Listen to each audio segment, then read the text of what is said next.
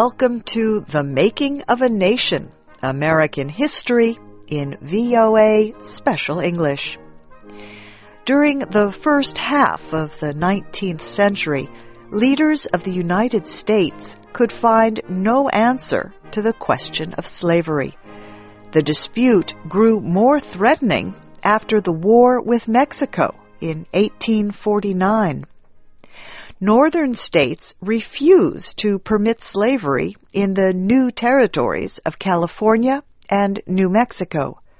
Southern states declared that they had a constitutional right to bring slaves into the new lands. The South was ready to secede, leave, and break up the Union of States. Then, in 1850, Senator Henry Clay of Kentucky offered a compromise to avoid secession and a likely war between the North and the South. He said the Union was permanent and created for all future Americans. He attacked the South's claim that it had the right to leave. He warned that the war which would follow Southern secession would be long and bloody. This week in our series, Jack Moyles and Lou Rowland continue the story of the Compromise of 1850. Extremists on both sides opposed Clay's compromise proposals. So did President Taylor. The president had hoped that Webster, Clay, and other Whig Party leaders would support his own limited plan of statehood for California. The president's feelings were hurt when none of the party leaders thought that his idea was important.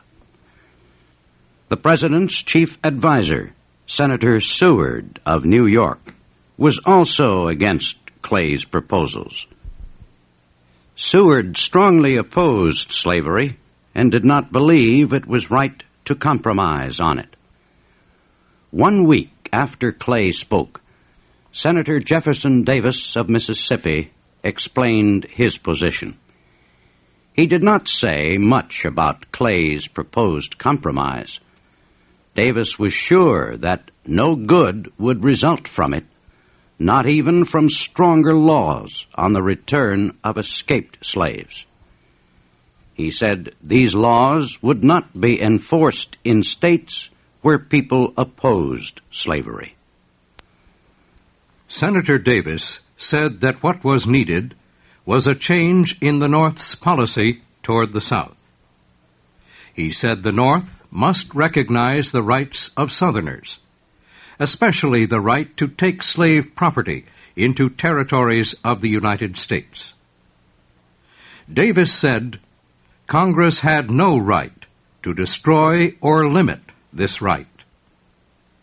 He admitted that the old Missouri Compromise of 1820 had limited the right to take slaves into the territories. He said the 1820 Compromise worked, not because Congress passed it, but because the states agreed to it. Senator Davis said the North was responsible for the growing split, because the North was trying to get complete control of the South. He said if these efforts were not stopped, the North someday would be powerful enough to change the Constitution and end slavery everywhere. Davis warned that the South would never accept this.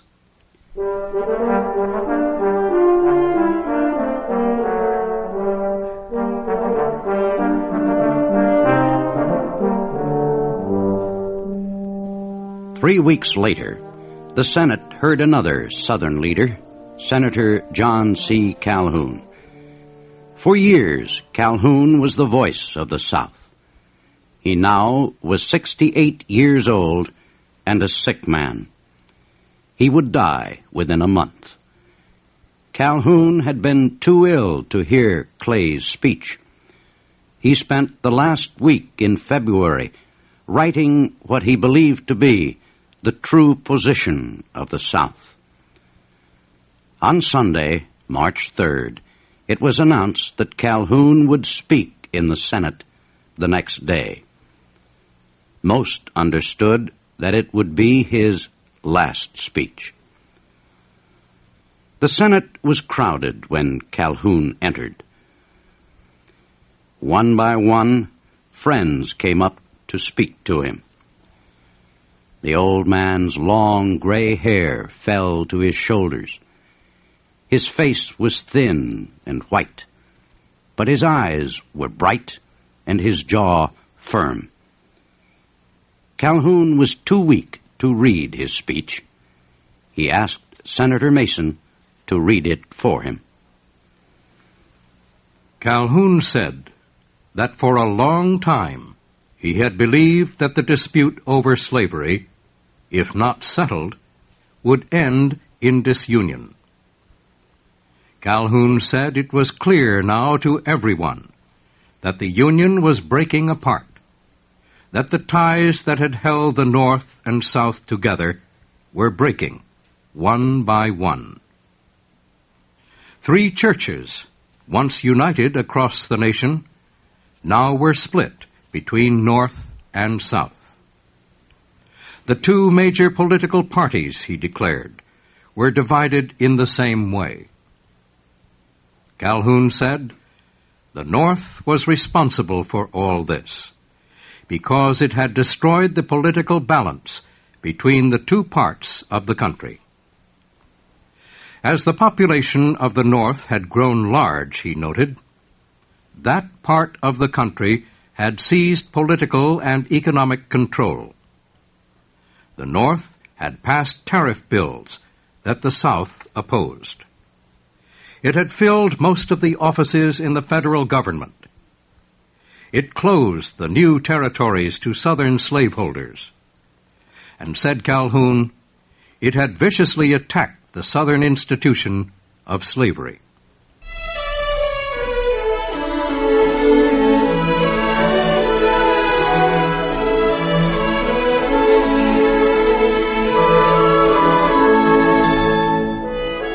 The situation was so bad, Calhoun said, that the South could not, with honor and safety, remain in the Union. How can the Union be saved, he asked. Not by the compromise proposed by the senator from Kentucky. There is but one way, a full and final settlement with justice of all the questions disputed by the 2 sections. The South asks for justice, simple justice, and less she ought not to take. She has no compromise to offer but the Constitution, and no concession or surrender to make. She has already surrendered so much that she has little left to surrender.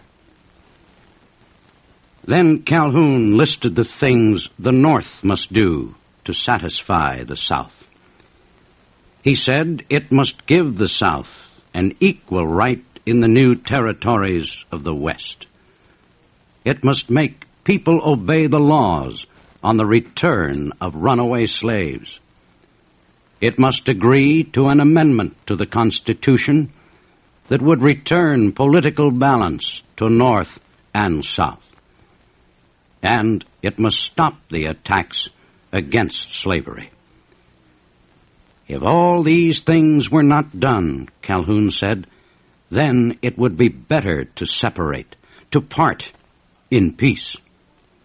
But if the North refused a peaceful separation, then the South would be faced with the choice of surrender or fight. The South will know what to do, said Calhoun. When Calhoun finished his speech to the Senate, Southern lawmakers crowded around the old man, congratulating him. But many of them could not agree with his extreme demands and the violence of his words. His appeal was too late. Most Southerners believed that Clay's proposals were a reasonable way to settle the difference and protect the Union. Clay was worried that his compromise might be defeated by Northern votes. Many in the North felt slavery was wrong. They opposed the compromise because it might permit slavery in the New Mexico Territory, and because it called for stronger laws on the return of slaves who had escaped to the North.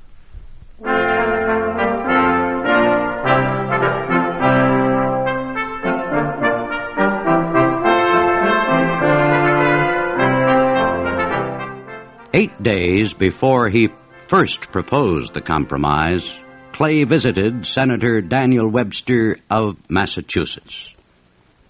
A friend of Webster's described the meeting in these words: "Mr. Clay came to Mr. Webster's house and had a long talk with him about the best way to settle the difficulties growing out of slavery and the new territories. I heard part of their conversation. Mr. Clay left after about an hour. Mr. Webster called me to his side and spoke to me of Mr. Clay in words of great kindness. He said he agreed generally with Mr. Clay, that he thought Mr. Clay's purpose was great and highly patriotic. He said Mr. Clay seemed to be very weak and had a very bad cough, that he was sure Mr. Clay wanted to do something for the good of his country during the little time he had left on earth. Mr. Webster said further that he thought Mr. Clay's plan was one that should be satisfactory to the North and to the reasonable men of the South. He said he believed that he could support all of it and would work for its approval in the Senate." Webster planned to speak in support of Clay's proposal, but he would wait until the best time for declaring it. He decided to make it on March 7th, just 3 days after Calhoun's speech was read to the Senate. Webster was 68 years old as Calhoun. His voice was weaker now, but his words rang with the same strength as years earlier.